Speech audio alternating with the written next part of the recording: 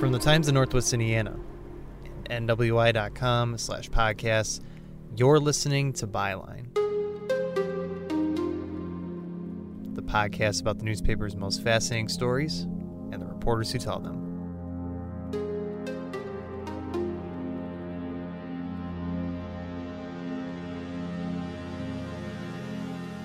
I'm Cale Wilk, and this time Byline examines a serial killer that devastated families in the Midwest. We'll talk with an author that investigated the murderer. True journalist doesn't stop because somebody says no. I mean, there's something in us for justice and wanting to tell the truth. And we'll hear from a man committed to solving lingering questions. And these are my kids. They've always been there. I've always referred to them as my kids. I always will until they go home. Until somebody else claims them.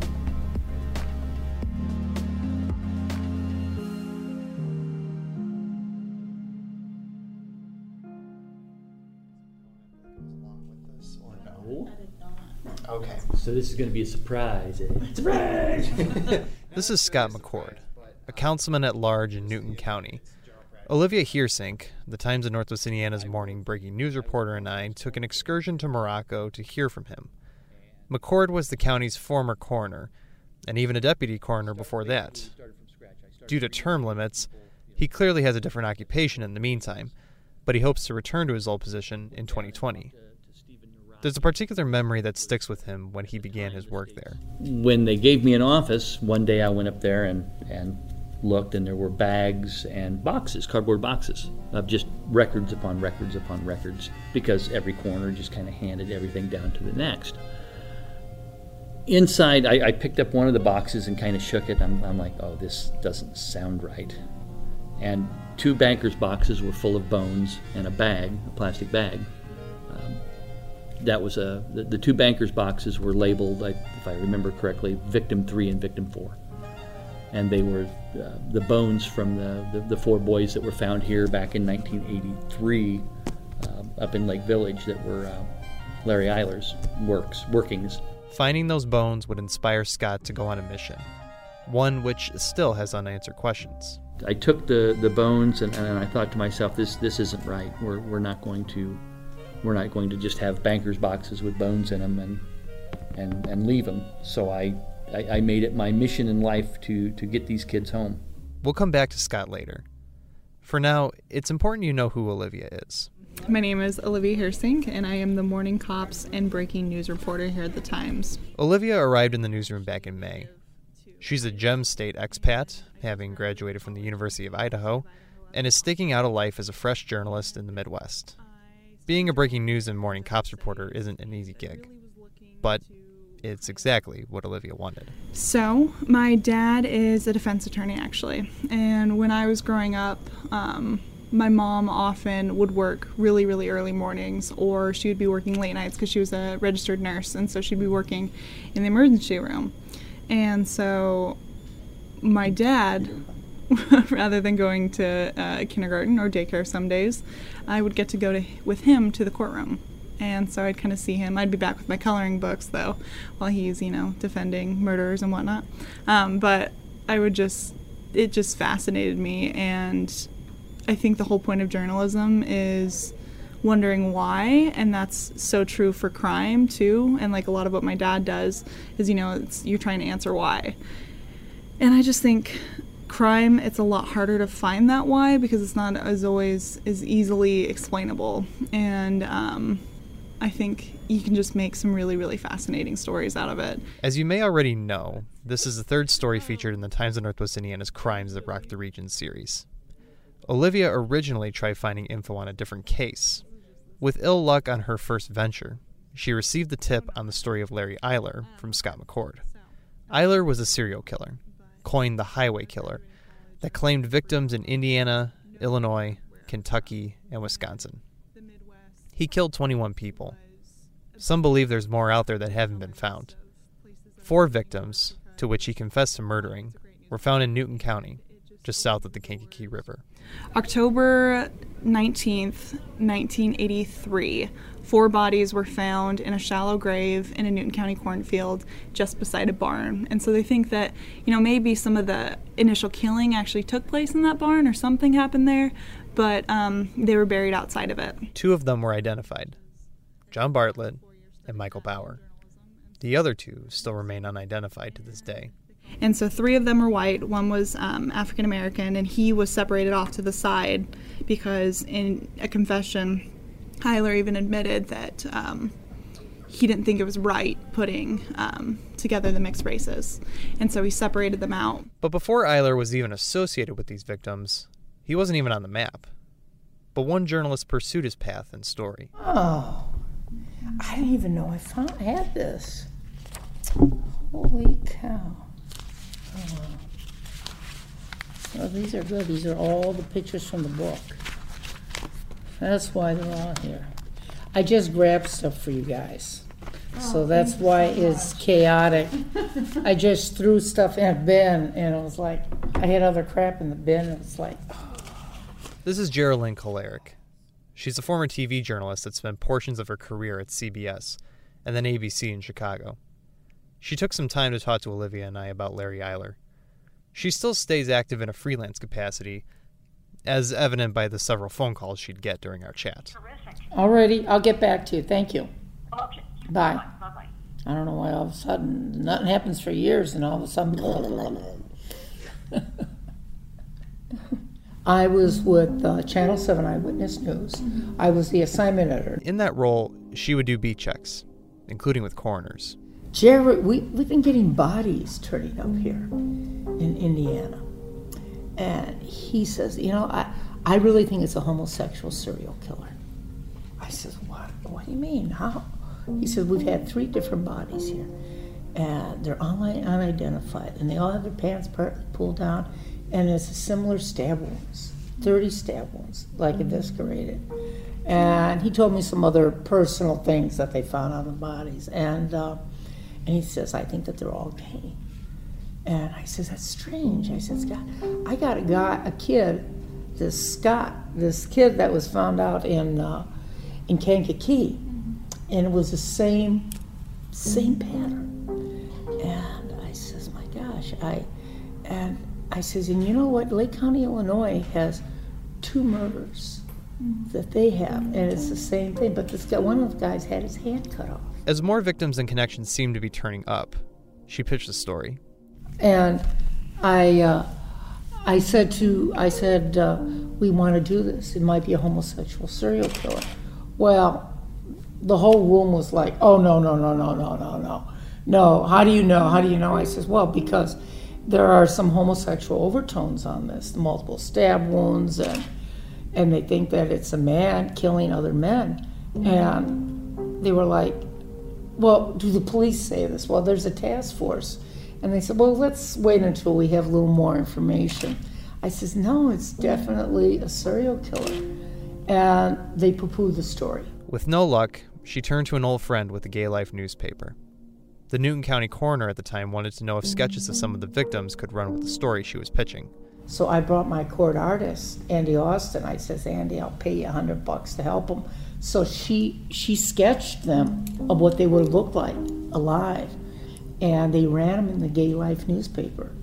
And all of a sudden, in a week, they all were identified as male prostitutes from Chicago. Geraldine pitched the story again. Those at the TV station still didn't want it. Then, one more Illinois victim came up, Ralph Calise. This was the first time they found an ID card. Because when Larry killed him and dragged his body across the field, his driver's license came out of his pocket. And so this was the first victim where they had an ID. And Ralph Calise was a young boy from Oak Park. And now they had a name and everything. Then, Larry Eyler gets apprehended in Indiana. They found footprints and they found tire tracks. Okay, exactly 2 to 3 weeks later, after the task force meeting, they had a name. They had a name of Larry Eyler because he was into S&M. And somebody in Indianapolis got the name on a hotline. And they had the name of they knew his license plate, they knew the pickup truck he was in. A Lowell, Indiana state trooper was driving along in the morning. I forgot the date. I'm sorry about that. And he saw a man leaving a pickup truck with a young boy and going down a ditch at sunrise. So he ran the license plate and he saw that the guy was a suspect in a number of serial killings. So the police officer went down to the ditch where the two guys were, asked him to get out of the ditch, come over there. And he asked him, "Are you Larry Eiler?" And he said, "Yes." And he said, he then read him his rights and handcuffed him and put him in the squad car, called for backups, and took the kid and towed the pickup truck in. But they didn't go by the book. Because when they handcuffed him and they didn't have any probable cause to arrest him, if they would have said to Larry, "Larry, can you come down? We'd like to talk to you, and there's a task force that would like to speak to you," Larry probably would have said, "Okay." And there would have been no problem if they would have said, "Then we want to search your truck and everything." But the minute they handcuffed him, brought him in, they violated his constitutional rights. And Lake County, nobody knew that right at that time. But all this evidence led to when Larry was out there and he killed Ralph Calise, he stepped in his blood. Then he put his boots back on. Guess what's inside these boots? Ralph Calise's blood. Both boots, the blood was in there. They found the knife. The knife was positive, Ralph Calise's blood. The boots matched the boot print found on the scene. The tire tracks marked the tire tracks on the scene. Larry was now a suspect in 25 murders. Larry was brought in, and the evidence of that knife that you see and the boots and all that was going to be used in the murder of Ralph Calise was suppressed. It could not be used against him. So they didn't bring anything. So when he walked free, the sheriff said, and I stood next to me, he said he's freed to kill. It's a matter of time before he kills again. And then, Lord and behold, 3 months later, another body is found of another boy in Illinois. Again, my office says to me, "Just let it rest. Stop it. Just let it rest. You're done with the story." And of course, everything pointed to Larry Eiler. And then, all of a sudden, you have a young boy. You find the body of a young boy on August 21st, 1984, named Danny Bridges, a male prostitute, here in Chicago at 1628 Sherwin, is found cut up in 4 bags in a dumpster. And there's a picture here of the police going through the dumpster. And guess what? That's the case that Larry Eiler is. That's the body of Danny Bridges in these garbage bags. He cut him up in his apartment. Eiler would be formally charged with Daniel Bridges' murder. Though his trial wouldn't be for another 2 years, Eiler maintained his innocence. He admitted to dismembering and disposing of the body, but alleged Robert Little, a professor at Indiana State University, had been an accomplice. Although Little appeared in court, he ultimately was never convicted. Kolarek would go on to leave the station and would further pursue Larry Eiler's story for her book, Free to Kill.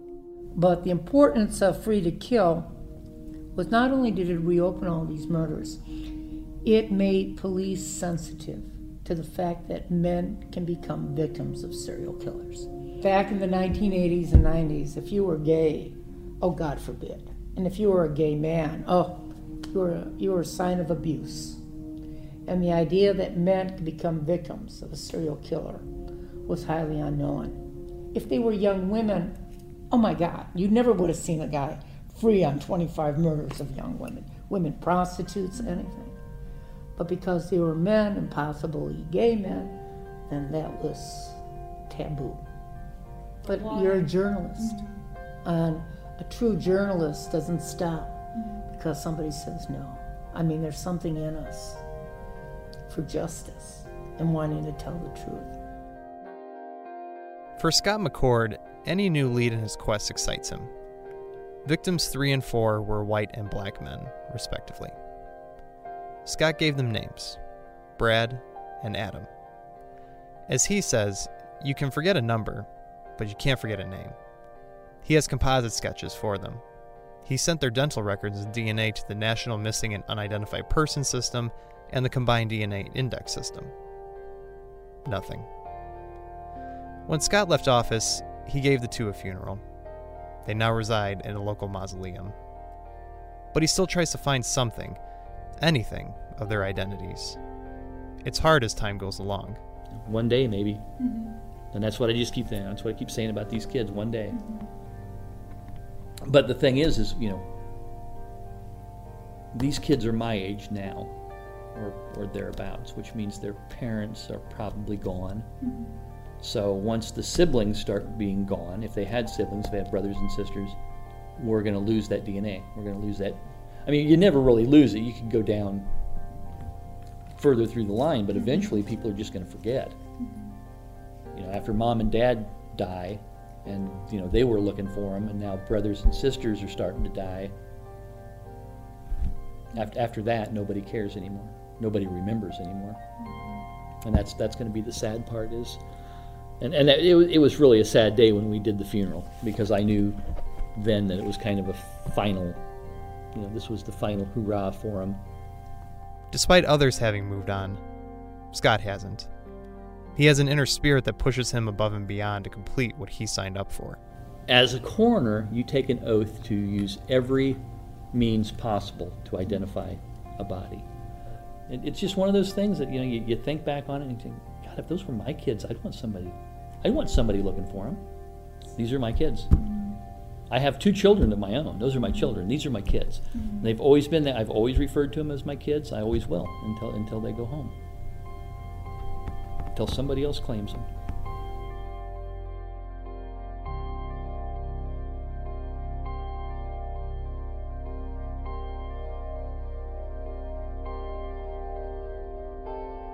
Byline is a production of the Times of Northwest Indiana. You can find all of our episodes at nwi.com/digital/audio. Reporting for this episode came from Olivia Heersink. We'd like to thank Scott McCord and Geraldine Kolaric for providing various comments for this story. If you have suggestions for an episode topic or want to share your thoughts, drop an email to kale.wilk@nwi.com. I'm Cale Wilk, and from the Times of Northwest Indiana, thank you for listening. See you next time.